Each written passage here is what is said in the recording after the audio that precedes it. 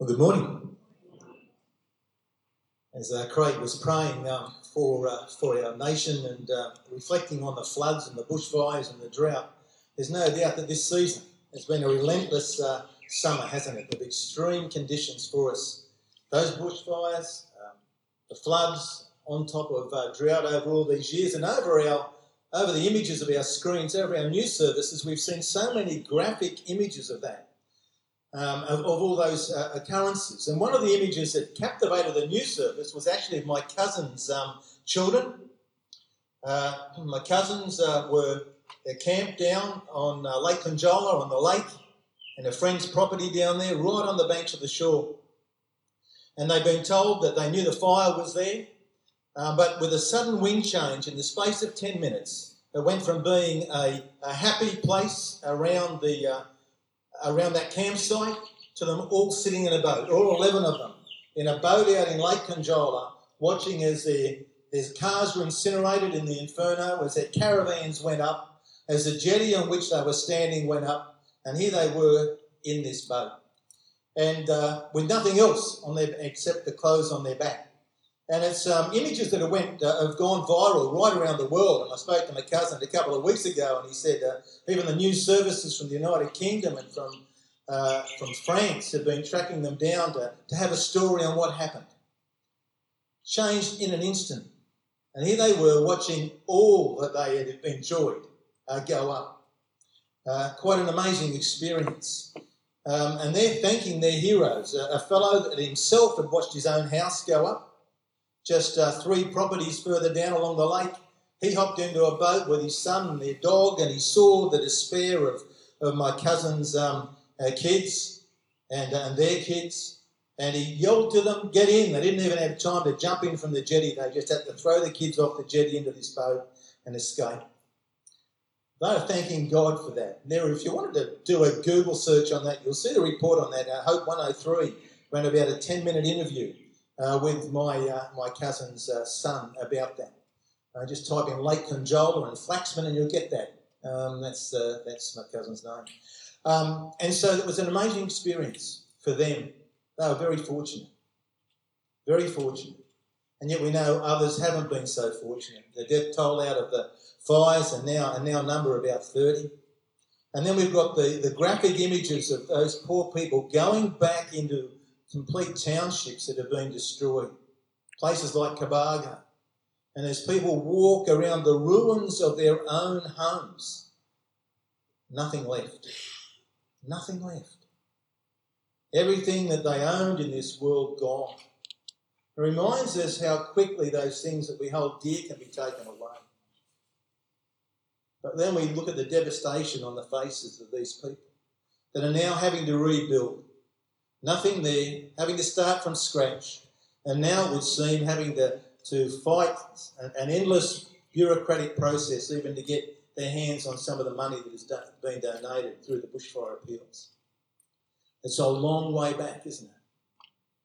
Yeah, have you ever grieved when you've seen ruins, when you've looked around and you've seen the devastation all around you? I must admit that I sat there looking at those images and I thought, Lord, I've got to trust in you, but how would I rebuild in a situation like that? Even with my faith in you. How do people get on when they don't have a faith in you? To start from the ashes, to start from the rubble, rebuilding their lives. Nehemiah was a man that got word of what was happening 1,000 miles away. He didn't have the benefit of all the news services and the social media and all the GoFundMe pages that we see in this day and age. What happened to Nehemiah was he simply got news of people that had come from a place 1,000 miles away that basically said to him, the walls are broken down and the people are in despair. And what does Nehemiah do? He doesn't throw his hands up in the air and say, well, okay, what can I do? I'm here. He doesn't actually say someone else should do something about that. Nehemiah gives us a model to follow. Straight away he starts to go to the Lord and ask about what he can do, and he finds himself involved in the process. And what I find is that so often when I go praying to the Lord about different things in life, God will lay something on my heart to be part of the solution if that's possible. God wants to change my heart and refine me and engage me in the process of which he is engaged. So how did this all come about? Well, without going over everything that we did last week, you remember that the Jewish people found themselves in exile. That was prophesied. They were people who disobeyed God, and the prophecy was from God through Jeremiah. You disobey me, you're going to spend time in exile. 70 years in Babylon. And this is when Nehemiah was, when the word came to him. So we know that Jerusalem was in ruins. The temple had been destroyed. And people had been carried off into captivity. They'd spent 70 years there. And then last week we heard that they came back. Their time for exile had finished. And God moved in the heart of Cyrus, a pagan king, to announce that they could go back. And so they came back in 3 distinct waves. Zerubbabel led the first lot back. So Zerubbabel went back and he built the temple, and that's what we looked at last week. 80 years after Zerubbabel, the next wave came back with Ezra, and then another 13 years after Ezra came Nehemiah. And that's where we pick up the story today. Verse 3 says, those who survive the exile are back in the province and they're in great trouble and disgrace. You see, it wasn't just the walls that captured the heart of Nehemiah. It was the fact that there were people there. They were in trouble and they were in disgrace. Why would they be in disgrace? We'll unpack that a little later. But this account was written 2,500 years ago. It's the account of something that happened at least 2,500 years ago. But it is so relevant to us today. So here was a man that had a heart broken and ready to respond. And God wants to break our heart by the things that break his heart. And so what is the process that we can work through today? Well, the first one is to have a clear understanding of the problem. I don't know what issues that you're particularly facing in your life right now, but part of the solution is to have a clear understanding of the problem. And the same is true for us as a church. When I went through in a lifetime ago and did my business studies at university and stayed in there in strategic business making and problem solving, it was said that 50% of solving the problem is understanding what the problem is. Having a clear definition of what it is you're trying to address. As soon as you do that, you're halfway towards solving the problem.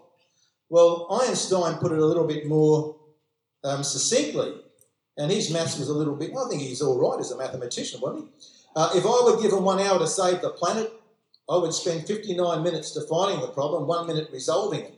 So in other words, Einstein was saying, I'd spend 98.4% of my time defining what the problem is, and once I'd done that, it'd be a lot easier to solve the problem. And so Nehemiah knew that a city without a wall was nothing more than a group of people that were waiting to be attacked and even killed. A city without a wall meant that people were constantly in danger, not just from human enemy, but from any wild animals that might wander in. And the walls were also an ongoing testimony against the people of Jerusalem. It showed what they'd suffered as a nation, the humiliation that they'd suffered as a nation. So Nehemiah knew the problem, and he understood the problem by asking questions. So verse 2 tells us that Hanani, one of my brothers, came from Judah with some of the men, and I questioned them about the Jewish remnant that had survived the exile, and also about Jerusalem. They said to me, those who survived the exile are back in the province and are in great trouble and disgrace. The wall of Jerusalem is broken down and its gates have been burned with fire. He asked questions. He wanted to get to the bottom of the issue. What is going on? What is going on? He didn't have the internet to do all his research, didn't have anything like that, so the best place he could go was people who had been eyewitness accounts of what had happened. And likewise for us, we need to understand the real issue. There are too many examples in our lives of people offering uninformed advice. There are too many examples in the aid and development world of aid organisations giving aid, giving people something that they didn't ask for and didn't need, and then wondering why people didn't use it. Do we have a clear understanding of what the problem is? Am I addressing in my life the symptoms rather than the cause? What do I count and considered to be an issue for me today? How am I going about addressing that? Is this really the issue itself? Or am I dealing with a symptom of a deeper cause? And then Nehemiah had a compassionate heart. When I heard these things, I sat down and wept. He wept because the city that was meant to be a light to the nations had become an international joke. It was a laughing stock. Nehemiah knew how to weep with those that wept. And he knew how to weep over the failure of God's people. And although he held a high position in the king's court 1,000 miles away, he wasn't alienated from what was going on. His heart wasn't cold. Would have been easy to say, well, this is happening a long way away. I'm sure someone will step up back there. He couldn't cut himself off. Even though he was in a privileged position, his heart was engaged with the problem. He wasn't disengaged by what was happening to his people. And throughout human history, we see account after account of the way God has moved in the hearts of people to make a difference. And it all starts with a heart that is soft, a heart that is compassionate, a heart that wants to make a difference. See, broken walls were bad enough, but it was the depressed people in this city that he was more worried about. The people were in great distress. And we could go on with stories of people like William Wilberforce and Lord Shaftesbury and Mother Teresa and 1,000 other people even throughout our generation whose hearts have been moved with compassion to make a difference. And history was changed because of them. What is it that moves your heart of compassion? What is it that drives you? What is it that you want to see different in our world? How do you think you can make that difference? I love the quote from Bob Pierce, the founder of both our World Vision and Samaritan Purse, who says, I want my heart to be broken by the things that break the heart of God. And that's a good place for our prayers to start. Lord, what is it that breaks your heart? I want my heart to be broken by those same things. People who are in despair, people who desperately need help, people that I can go and stand alongside. We live in a world of so much need. We see that physical need all around us, particularly in these times of flood and bushfire. But all around our district are people that also have a need. Many of them don't understand what that need is, but it's a need of a relationship with Jesus Christ. It's a need of finding fulfilment through the love of Jesus, finding God's plan and purpose for them. Many of them, as I said, don't know it, and unfortunately they're trying to treat a symptom for their unhappiness, trying to treat a symptom for loneliness, rather than trying to come and find someone who can cure the cause of that. So how can you be engaged? There are opportunities in our church, even in some of our what we'll call frontline ministries, like our playtime, to come and to be someone that makes friends with the not yet Christian mums there, to do the same in our men's shed, the same in our Chicago, in our sports centre, to come and to stand with people and to try and build a relationship with people. What is it that God is stirring your heart about? And then Nehemiah gave us a model of going to God first.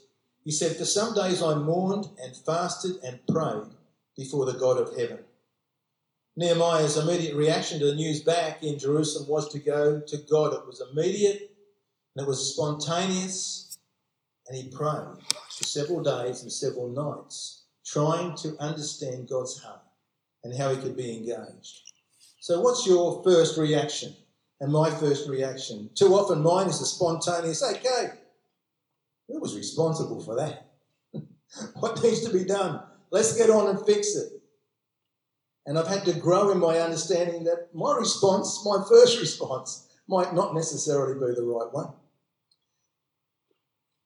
He didn't approach prayer as a last-ditch effort, like a lot of us blokes approach the assembly of an IKEA thing in a flat pack. If all else fails, read the instructions. It wasn't like, if all else fails in life, well, what else have we got to do but pray? Nehemiah's model was, I go to God first. I go to God first. So a personal check for us, what's my prayer life like? Is God my first port of call? I've got to confess, I've had to grow a lot in my prayer life over the years. A lot in my prayer life. And I can look back and I can see that development of trusting God and of recognising that it wasn't my might and it wasn't my power, but it was God's Spirit that was going to do the work. That's not to say I didn't have to be engaged. I still needed to apply myself, still needed to give myself 100% to the cause, to work my tail off, so to speak, but recognising that God was the one that was going to determine the success or not. I wasn't going to do that. And as a church, we're a church who's believing in the power of prayer, but we're also a church that recognises a greater need to pray. And over coming weeks, we'll be having opportunities for us to do that. We have people willing to share your burdens now in the room just behind the first room, behind the curtain. If you've got an issue that even comes up while you're sitting here, you're free to go around and to join our prayer team there. After the service down the back, there'll be others that would count it a privilege to pray alongside you, as would someone perhaps sitting next to you in the row. Grab hold of these opportunities. And then Nehemiah also acknowledged that he was part of the problem. We see so much humility and so much honesty in this journey of Nehemiah. And he prays in verses 4 to 11. We can't help but be caught up with the intensity of his prayer and just the depth of his confession. He makes no excuses. He says, I confess the sins we Israelites, including myself and my father's family, have committed against you. We've acted very wickedly towards you. We have not obeyed the commands, the decrees and the laws you gave your servant Moses. And so right at the start, he includes himself in the problem. And he went through the sad record of Israel's disobedience, Israel's neglect of God. He didn't excuse himself, didn't exempt himself. He wasn't saying something like, oh, Lord, you know how hard it is to work with all these people who just continue to ignore you. You know, I've got a heart for you, but look who I'm working with. You've got to be kidding. Wasn't like that at all. He didn't take on that very pious attitude that we see Jesus refer to in the story of the Pharisee and the tax collector. I'm glad I'm not like that man there, Lord. It was an acknowledgement of his part of the problem.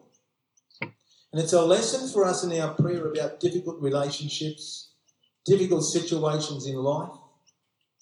Perhaps that's in our home, perhaps in our relationship with our friends. That we need to come before God in prayer and in humility and in honesty. Basically pray something like this: Father, I confess my own sin before you. I can't live up to my own standard, let alone yours. Please forgive me. Please forgive me, Lord. Fill me anew with your Spirit and live your life through me. Lord, I can't change the hearts of others, but you can. And as you change my heart, I pray that you will change their heart as well. So together we can hear from you. We can be guided from you. It's a wonderful model of his prayer about coming to God with that humility and honesty. So check for us today. Do I take responsibility for my actions? Am I asking God to keep growing me? Or am I continuing to look at the faults of others and ask that God would change them? A bit about the beam and the speck. What am I doing with my prayer life?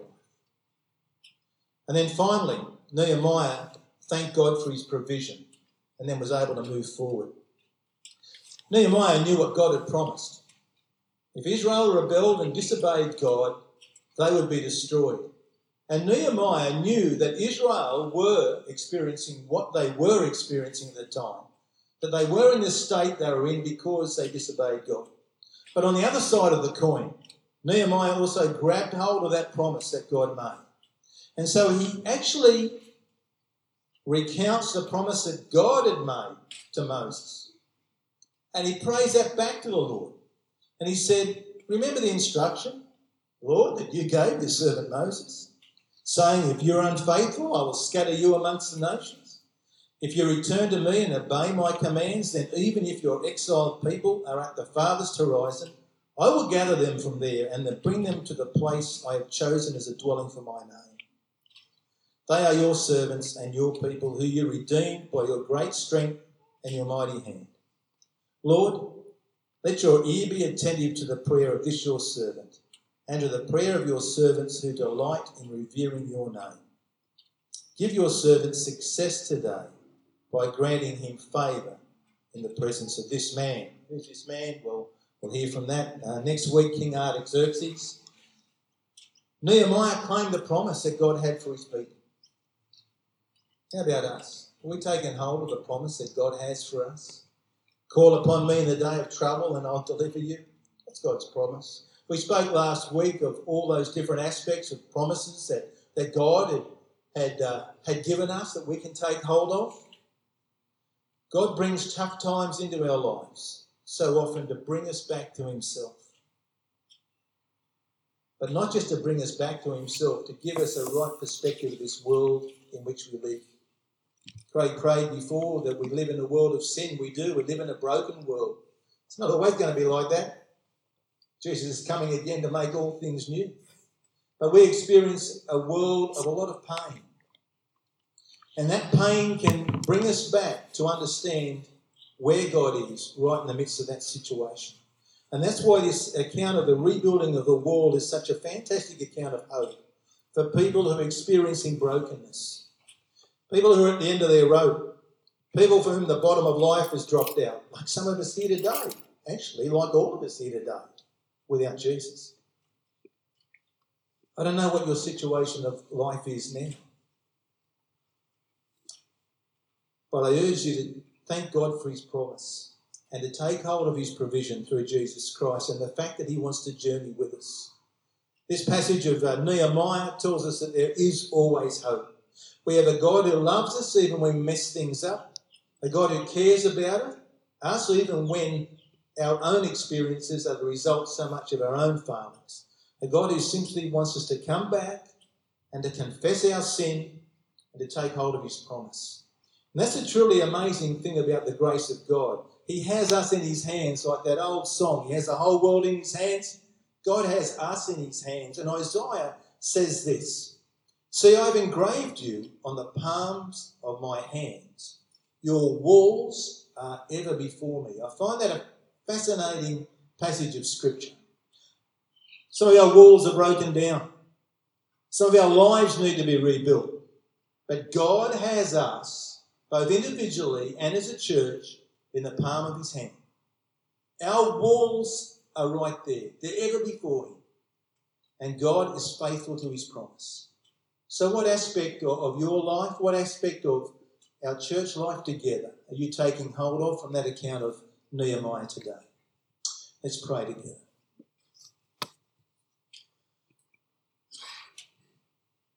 Our Heavenly Father, we praise you and thank you that an account of a man, a godly man that lived 2,500 years ago, 2,500 years ago can be so relevant to us and where we are today.